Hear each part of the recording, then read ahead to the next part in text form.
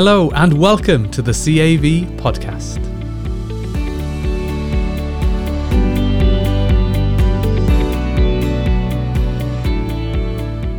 You're listening to the second episode of a two-part podcast series looking at the value of new technologies for the profession.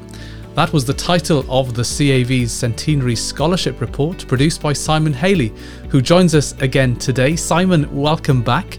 In the previous episode, Simon, you gave a really useful introduction to your report. You explained what is meant by new technology and why valuers and their clients should be embracing the technological revolution, which, as you say in your report, is taking place right now. And if you haven't already listened to that episode, you can find it on the CAAV website and all the major podcast platforms. It's listed as episode 22.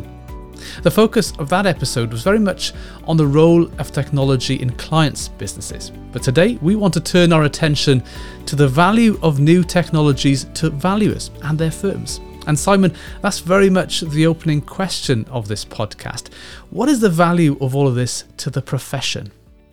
Thank you, Alid, and thanks for having me back. And I trust you've read all 35,000 words of the report yourself religiously.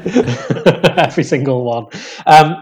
Excellent start to this podcast, I think. What is the value to the profession? And I'll just spell that out. What I mean by the profession is those of us who are working in any shape or form in that professional advisory capacity for our clients' better interests, whether that is helping them develop their business forward, whether that's helping them tackle a problem, or whether that's providing just general management advice and being the person who's their troubleshooter at the end of the phone. Because in essence, the use of technology to help in any of those roles will only survive, Alid, as part of that service if it is what the client thinks that it is still worth paying for, if that makes sense. So there are practical solutions, there are perfect solutions, there's new technologies where we can be more entrepreneurial, we can couple it with better use of data and integrated thinking and develop really competitive strategies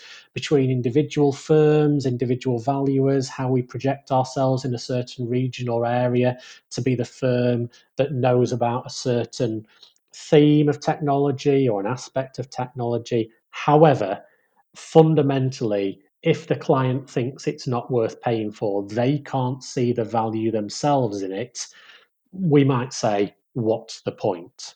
I think let's take a step back from that, though. Those firms who are more innovative, more interested, more willing to develop services within their business per se, and I know I'm being very kind of general here, and business isn't always that black and white, depending on individual subjective competencies and interests and flavours, within and between colleagues.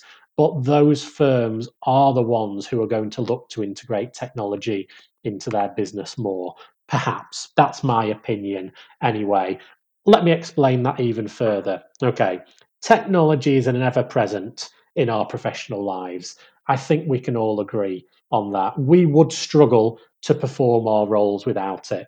For those of you who might be listening to this thinking, no way, I don't have a smartphone, I've not used an app before, I'm not taking iPads out to clients, I like my notepad and pen. Well, my response there is, well, surely you're sending emails, and I'm not being facetious there, Alid, or very blunt or simplistic. Email would be classed as a technology, perhaps not a new technology in this present day and age, but at some point that was a new technology. At some point, sending a fax was a new technology. Obviously, as we touched on in the first episode, the COVID pandemic has perhaps accelerated the digital adoption by some of those firms and individuals as they pivot towards flexible and remote working more. But I think firms are faced with a choice now about adoption or adaptation. And, where does that value lie and I'm sure you'll ask me a question following on from this, but I think businesses have a choice of three pathways at the moment, depending on where they sit with their relationship with technology as of now, as of today, as of the point of you listening to this podcast. The first pathway is that of validation.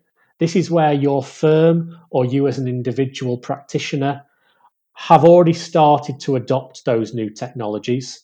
You are already comfortable with the hastening of that pace of change that we all saw from last March onwards, and that you feel generally happy about technology being something that you will be happy to integrate further and would offer value to your professional role. The second pathway, Alid, is perhaps the wide range of firms who have really had a big reality check in the last 12 months since last March. Technology and COVID has let them know actually they can't rest on their laurels. Those traditional ways of working were perfectly fine and still will be perfectly fine, but is just fine good enough?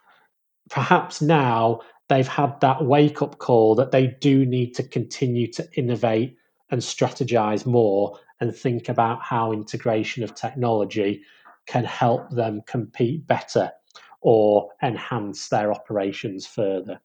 But fundamentally, pathway one or pathway two are not negatives. They're positive in some shape or form. Technology's there. Let's learn how we can kind of work alongside it rather than always thinking it's going to replace a physical member of staff or it's going to be a bit of a time consuming exercise to get on top of. However, the third route is even more of a wake up call, perhaps. These are individuals and firms, Alid, who have steadfastly refused to date to see any change within their working practice, and that hopefully now see the perils of, if they continue to do that without any discernible change, will be completely left behind. Maybe not in 2021, maybe not in 2022, but certainly the next decade up to 2030, we will see cloud based technologies dominate. We will see Internet of Things sensors dominate. We will see an even greater focus on data and data management, as we covered off in the last podcast. Those competencies will develop. Our confidences will improve. And firms need to be asking themselves that fundamental point now. Which pathway am I on?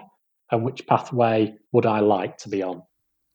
And can you provide any examples from your research of pieces of technology or systems or software that can make businesses more efficient or the work of valuers more efficient? Because that's going to be the focus. How can the profession adopt some technologies in their own day-to-day business that's going to make them either more competitive, lower their costs potentially, or provide a better service, a more rounded service to their clients?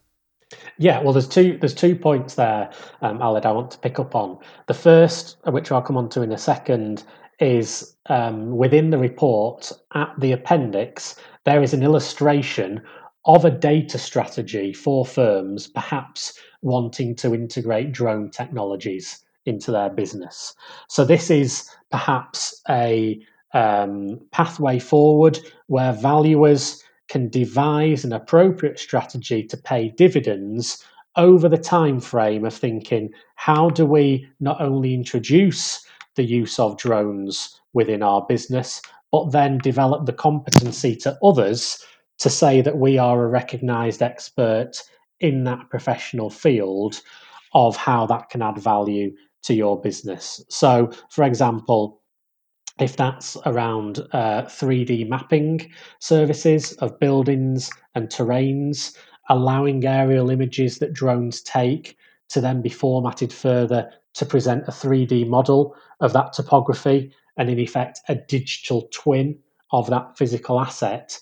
That is something that is above and beyond, Alid, just simply purchasing a drone to go out and take nice pictures of what crops might look like or what risk assessments or building condition surveys might look like if it helps with health and safety risks, for example. not saying that wouldn't be a perfectly acceptable use of that drone within your professional services matrix anyway, but we're always trying to look what's next, what's added value from there. We now, I think, understand, certainly on the property services sphere, if we're thinking about property viewings, it's great to have a live video tour. There's now firms that are offering virtual reality tours where perhaps land registry title boundaries have been overlaid on 3D aerial pictures, or where information that's gathered by the drone can then be integrated with algorithms who can better detect crop growth deficiencies, building inspection defects, or offer better opportunities to identify those. Having a structure and having a plan, though, is always the best way to go about it, because it then gives increased visibility of how that can either unlock additional value or help people seek out opportunities for further optimization within that. So this could very much see firms developing new technology-based services to clients, adding value in different ways, building upon some of their core service areas, but by adding to that and seeking ways of offering more services to clients and businesses that they work with. Interestingly, does that then lead to a requirement of potentially new skills within the profession? This report fits very much firmly within the work the CAAV has been doing around future skills, but even taking it a step further, could this open up the profession to potentially new people from different backgrounds with different skill sets entirely being drawn to the profession? Could this be an opportunity to try and attract talent into the profession, new talent, different perspectives, different types of people, possibly? I would say so, absolutely. But I will qualify that, Aled, by also saying, as well as attracting new talent from outside the industry in, why can't we also develop those external skill sets from within the industry out, if that makes sense? So I'll come on to explain what I mean by that in a second. Take a step back, as you say, the CAV Future Skills Programme is there to assist members and through them their clients in how to manage the coming change going forwards. We need emotional skills, we need communication skills, and we need technology skills. Those that will be able to implement and build upon those will see increased emphasis around that skills development in perhaps data analytics, in perhaps client interactions, but also about what that new normal might look like, Alid, in our relationship with new technologies. COVID and recent months, technology has forced us all to question everything we do and whether perhaps the previous ways of working were always the right ways of going about it. And certainly when we start to think about um, um, the future of the office, the future of who our colleagues might be, the future of recruitment in that respect. Yes, the starting point is thinking, right, are we happy with the lack of or enhanced flexibility that we might now see? And obviously, the adoption to those new attitudes takes time. Are firms going to be happy to revert straight away back to their previous way of working? Or are they going to take more of a hybrid model of saying, yeah, we're happy people can work from the office, they can work from home, as long as they get the job done and they collate those hours in their contract over the course of the week, that's fine by us. Or are they going to be a little bit more rigid still about refining those professional boundaries? So there are a number of new technology tools, but obviously the new skill sets, as we've mentioned there, the likely long-term outcome, certainly when thinking perhaps about recruitment matters, which I've covered in my report, is that perhaps cognitive flexibility is something that needs to be developed a lot further. And what I mean by that is critical thinking, the ability to have an opinion, not just to say what our clients think we should be saying in that respect. If we can think, even over the next 12, 18 months, complex problem solving, leadership, systems analysis and evaluation. They are going to be better skills that are needed within businesses rather than simply what we've always done, thinking that's still the best way to go about it. Now, at what point does a valuer firm decide it needs to employ a data programmer as much as perhaps it needs to employ a graduate surveyor? Or an ecologist to throw into the mix to bolster and broaden its range of professional services? Do we need science graduates within our rural businesses? Do we need technology graduates? Do we need an overlap of those skills? There's various studies, Aled, within my report and other firms' approaches to how these workforce skills will shift that I've covered. And I don't think we should accept it as an obvious question of its technology will simply mean it's reallocation or replacement. I think we can raise skill sets of current staff, we can offer training alongside, we can redeploy certain people in better areas of the business. But we need to have that agility. We need to think, what are those traditional barriers at the moment to perhaps recruitment within the profession? And how do we go about changing that? How do we go about reinforcing that or re-enhancing that? And the new business mantra shouldn't always look like it's looked before. And that might mean that the likes of the traditional agricultural universities and colleges, we need to expand our horizons beyond those as to who might offer value to our professional business in the future. But having agile working practices in place, that might help indeed with recruitment. And you've got an entire chapter within your report looking at the future of the office. Tell us a bit more about your thinking around, what does the future office look like? Well, let me start with an answer to that question, I think, from the context of promotion.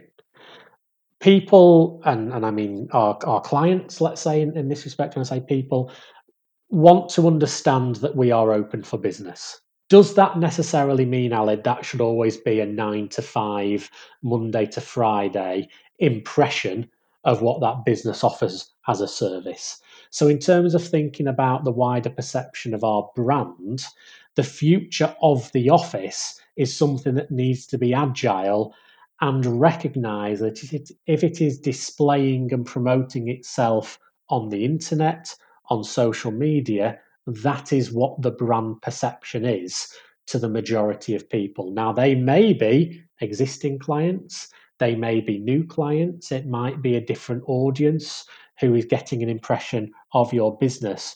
But having that authenticity online is very, very important. It's imperative. If we are showcasing properties, because that's a service that we have within our professional firm, why are you not on Instagram? If you want to be facilitating conversations on topical matters, exchanging opinion with others around the world, whether they're colleagues or clients or just anyone else within the industry, why are you not on Twitter? If you're wanting to share professional insight and knowledge with your peers and contacts and to show others you're a thought leader and voice of authority, why are you not on LinkedIn? Now, again, I'm not saying that everyone should have a social media platform, but it kind of follows on from having a website. We are there to be seen online. We are there to show that we are open for business. And projecting that mindset of simply being a Monday to Friday, 9 to 5 business for the new client, and I say perhaps that in the context of the new generation of clients coming through, we've grown up with that understanding that it's a lot more difficult to switch off from technology all the time. Having WhatsApp, having other apps on our phone for communication blurs the boundaries between personal life and professional life. Some of us send emails whilst we're on holiday, whether that's on the beach, on the ski slopes.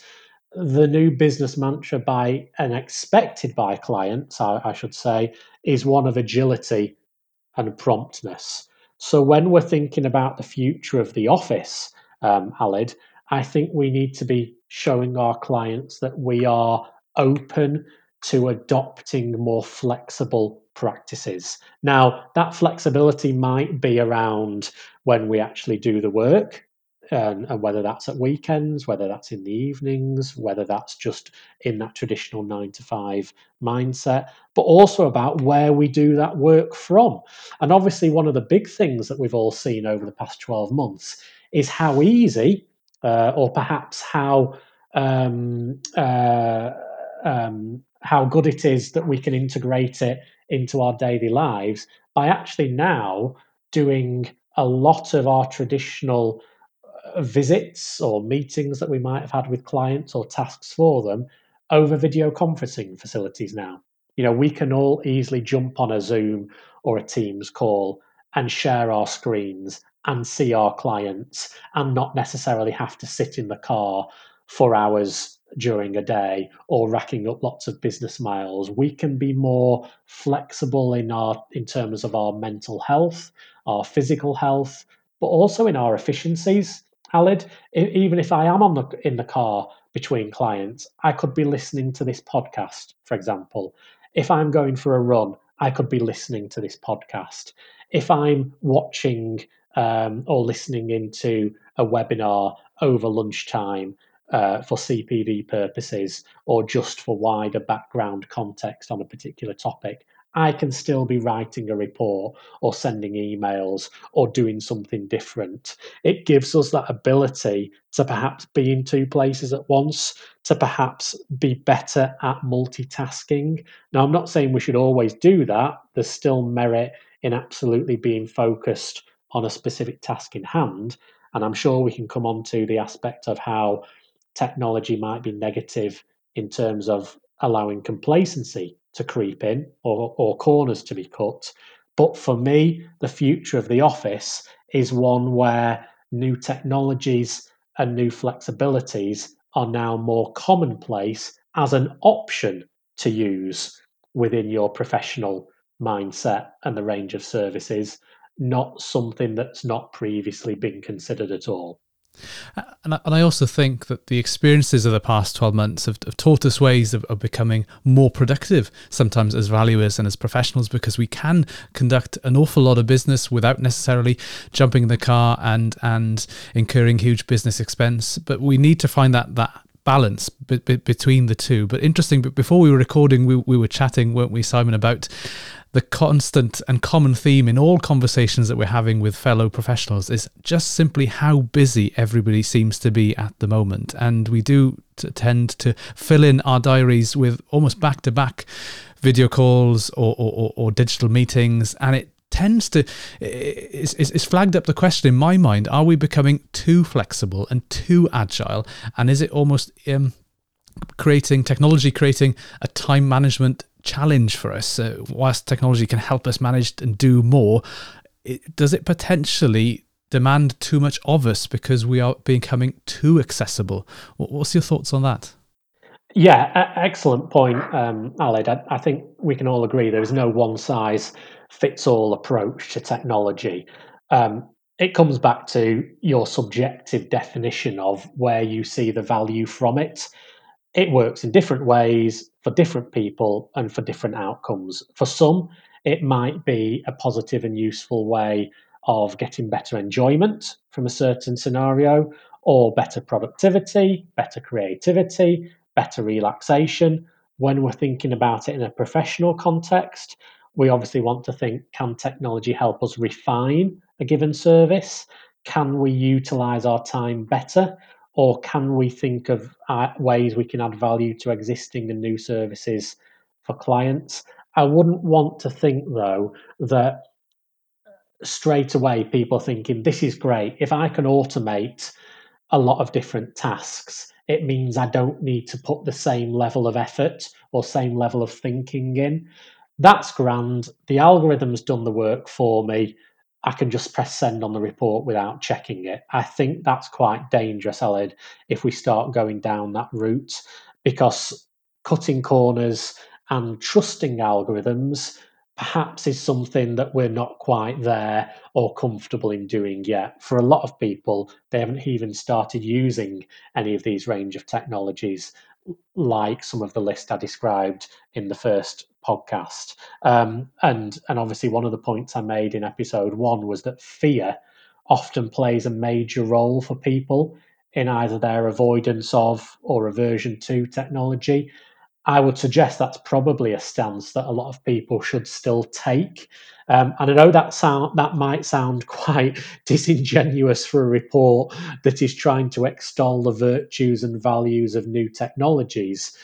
And but fundamentally, I think whether we're thinking about data regulation, whether we're thinking about data protection, whether we're thinking about intellectual property in that respect, firms need to think at the end of the day, if we send the wrong information out, if we cut corners, if we do not do a professional job, what might that look like in terms of risk to reputation, risk to value, risk to revenue in that respect? If we jump in too far and too soon into how we use technology, absolutely it can have very far wide ranging consequences with that. We have problems and challenges anyway in how we think we might be able to integrate it for clients. Fundamentally, we don't all deal with the same client. Some will be in different sectors, some will be different ages, some will have different personal viewpoints on technology in the first place anyway. And it's important to acknowledge that context around the use of technology for certain sizes of farms. What might be more readily available and give value? What might take more time to get to that point? But caution needs to be um, kind of highlighted very much so, because without it, we might start getting ourselves into trouble, sharing people's data when we don't have permission to do so, trusting algorithms where they might not have been tested properly, using various aspects of technology where we don't understand them, and then leave ourselves open to others taking advantage of that. And maybe a really easy example to demonstrate that is just cybersecurity in general.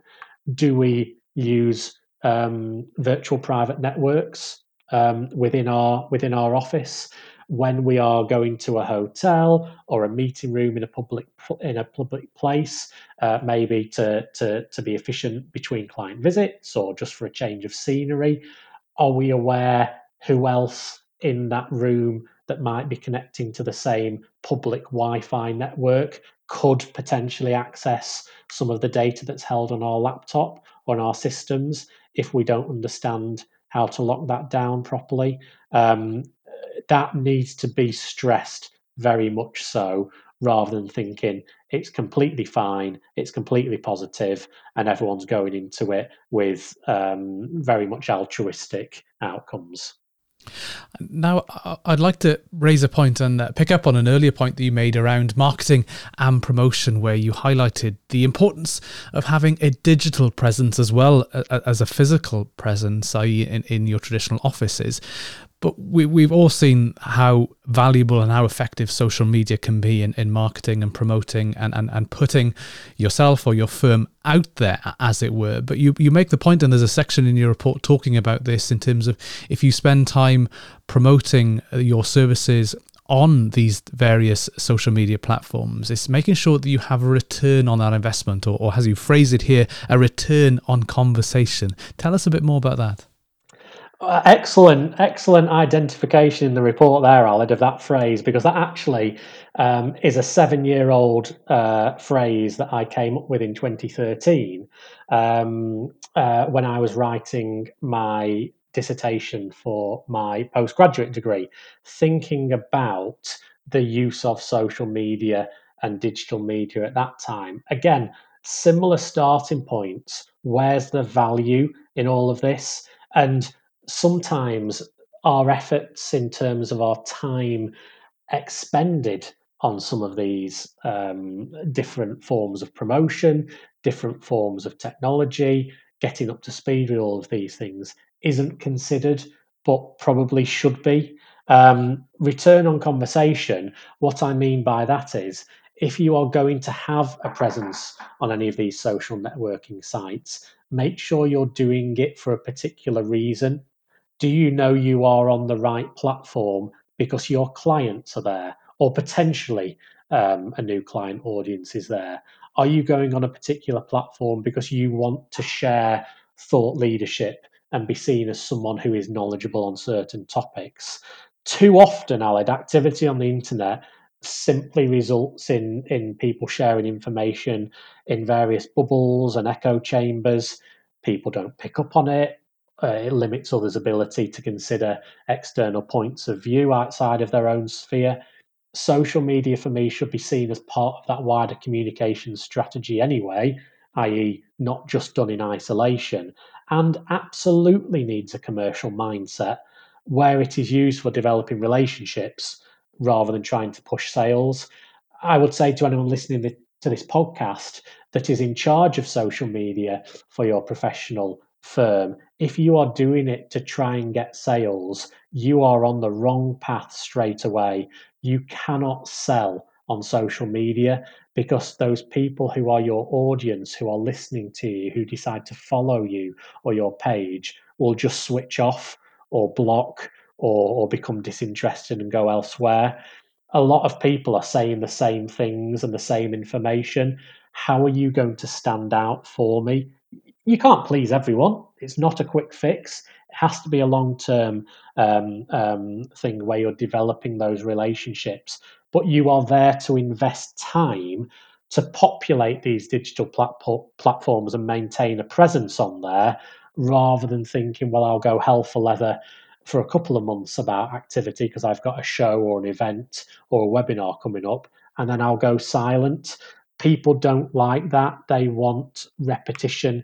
They want to develop a relationship. They want to see and develop trust. So you are what you are selling on social media, in effect. You are your own brand. If you are not responsive, if you are not helpful, if you are not active, then people are going to take that impression that that's what your business operates in the same manner in the offline world, i.e., the physical world, as well as your presence online. So fundamentally, you need to have that authenticity.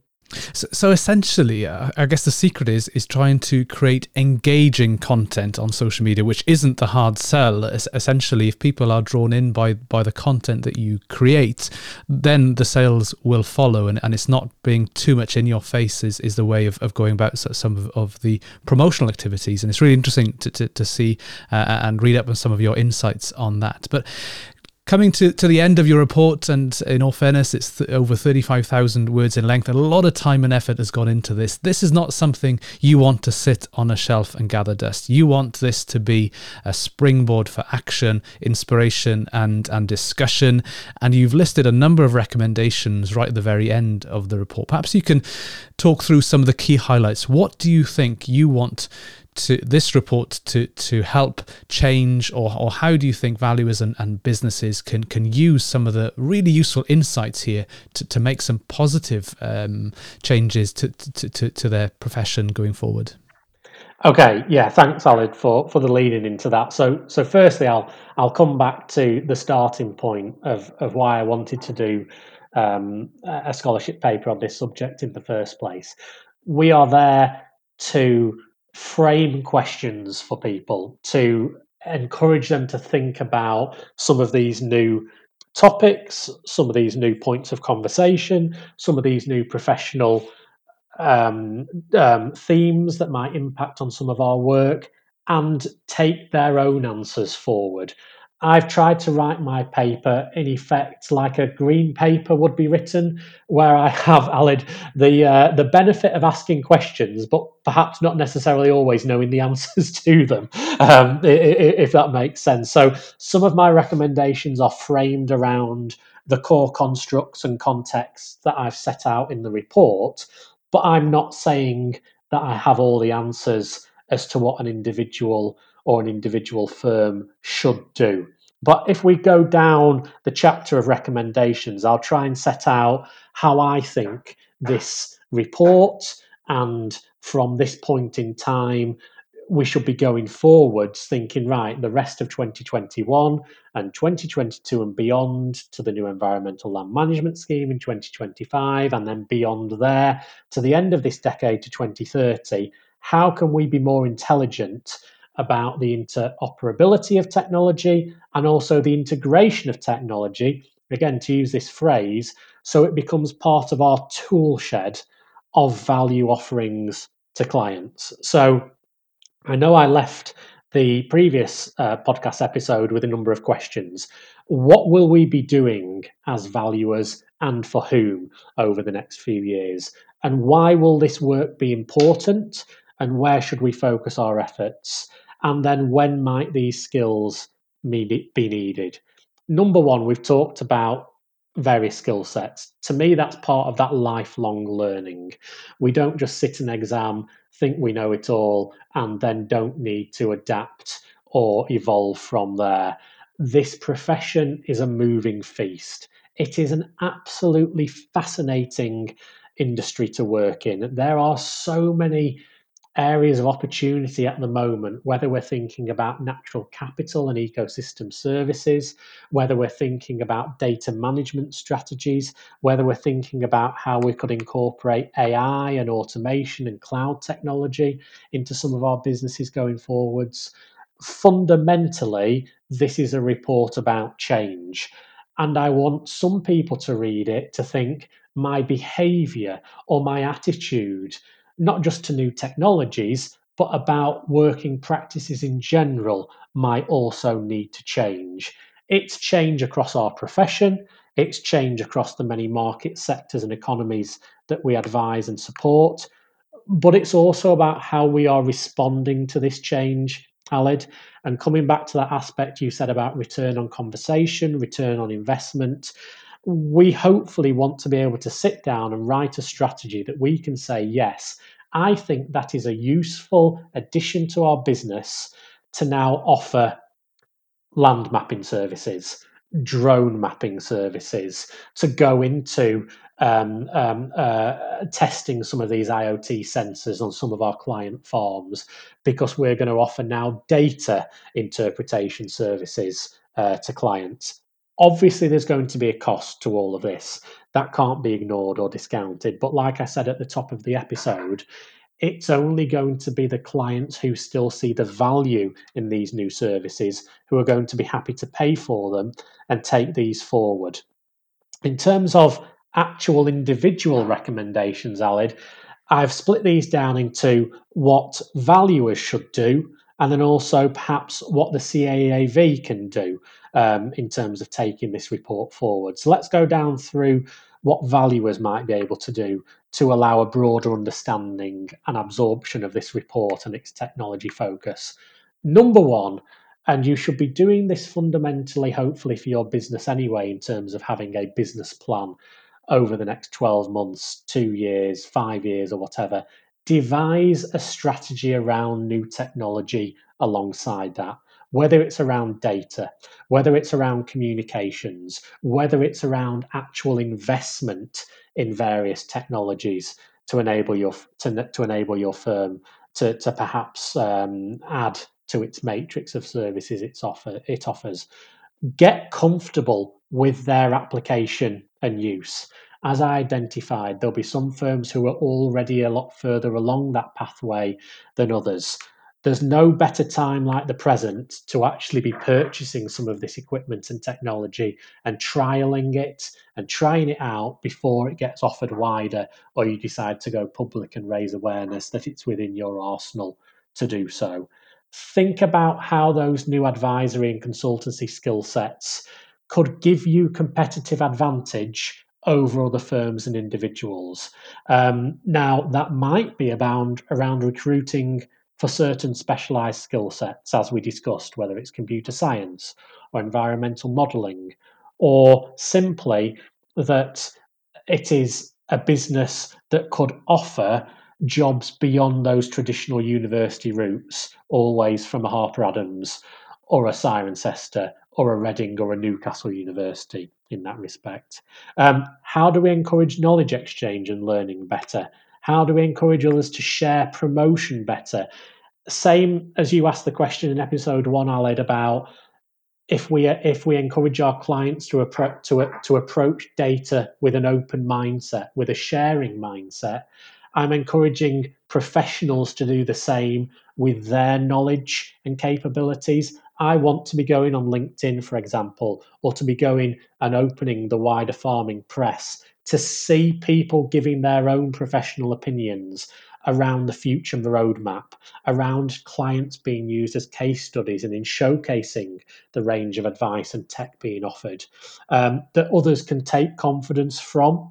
If we can show that we are either the local or regional contact, an expert on matters of technology, it will raise the game and raise other people's expectations in the industry a lot quicker and a lot easier, rather than if it's just a few individuals happy to raise their head above the parapet, and others don't see the value from it. So the second set of recommendations that I've put in my report is how perhaps the CAAV, or more specifically the Future Skills Working Group within the CAAV, should then put in place a set of actions to take this report as a standpoint, to then work with others, whether it's other professional membership bodies, whether it's the press, whether it's DEFRA and the government itself, to take it forward. So, as I've said there, perhaps from this initial scholarship paper, we then develop other discussion papers internally around aspects that you've asked me about, Alid, and that have come up within the paper that perhaps needs more wider consideration around professional ethics, for example, around some of these emerging technologies, and breaking down their definitions even further so it's more easy to understand than perhaps even I've been able to describe. Hopefully, that would encapsulate the report's findings and recommendations in a more digestible format.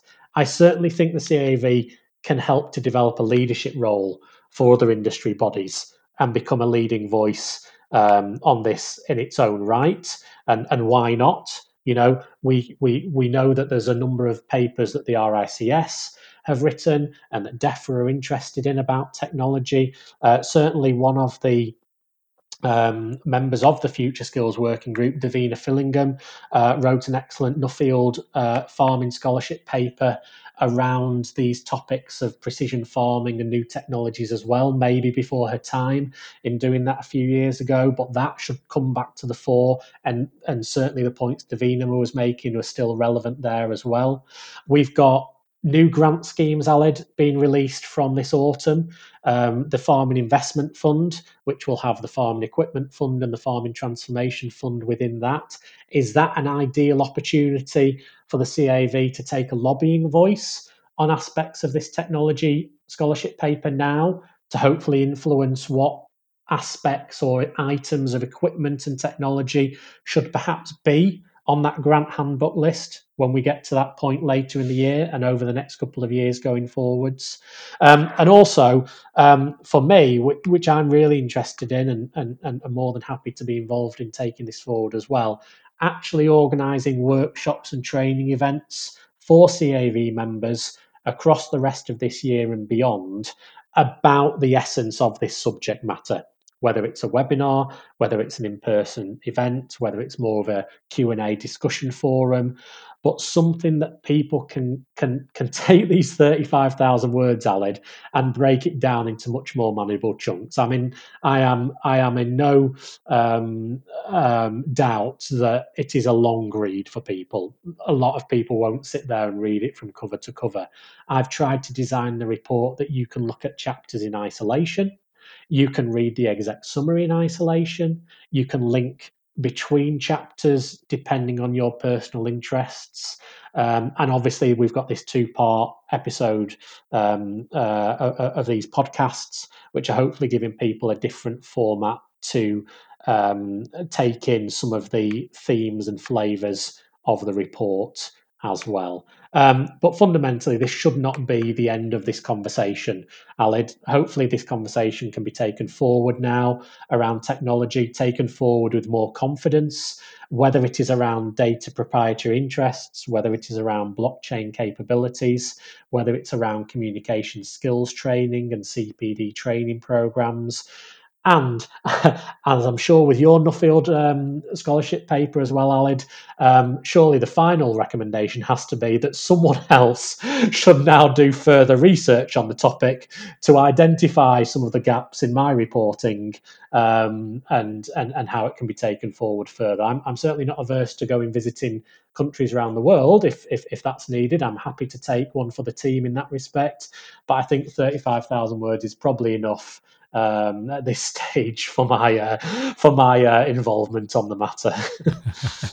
Well, Simon, can I thank you for joining us on this podcast? And can I also congratulate you on producing this report, which has so much valuable information crammed in it. And as you mentioned, you've tried to structure it in such a way where people can dip in and dip out. And hopefully these 2 podcast episodes have been a help to highlight some of the key themes that have been going through. And you've had a lot of support through that 2-year journey in producing this piece of work. And I'm sure, as you have acknowledged in the report, the support of not only family members, but the Future Skills Working Group Committee members, chaired by Andrew Coney, and indeed the very close support you've had from Jeremy Moody, the Secretary and Advisor to the CAAV. And the CAAV is proud of this report and pleased very much to see that this is now published and available for people to digest and hopefully provide a trigger, potentially, or a stimulus to have that conversation and to consider what role technology has to play in adding value to what they do and the future of the profession. Simon Haley,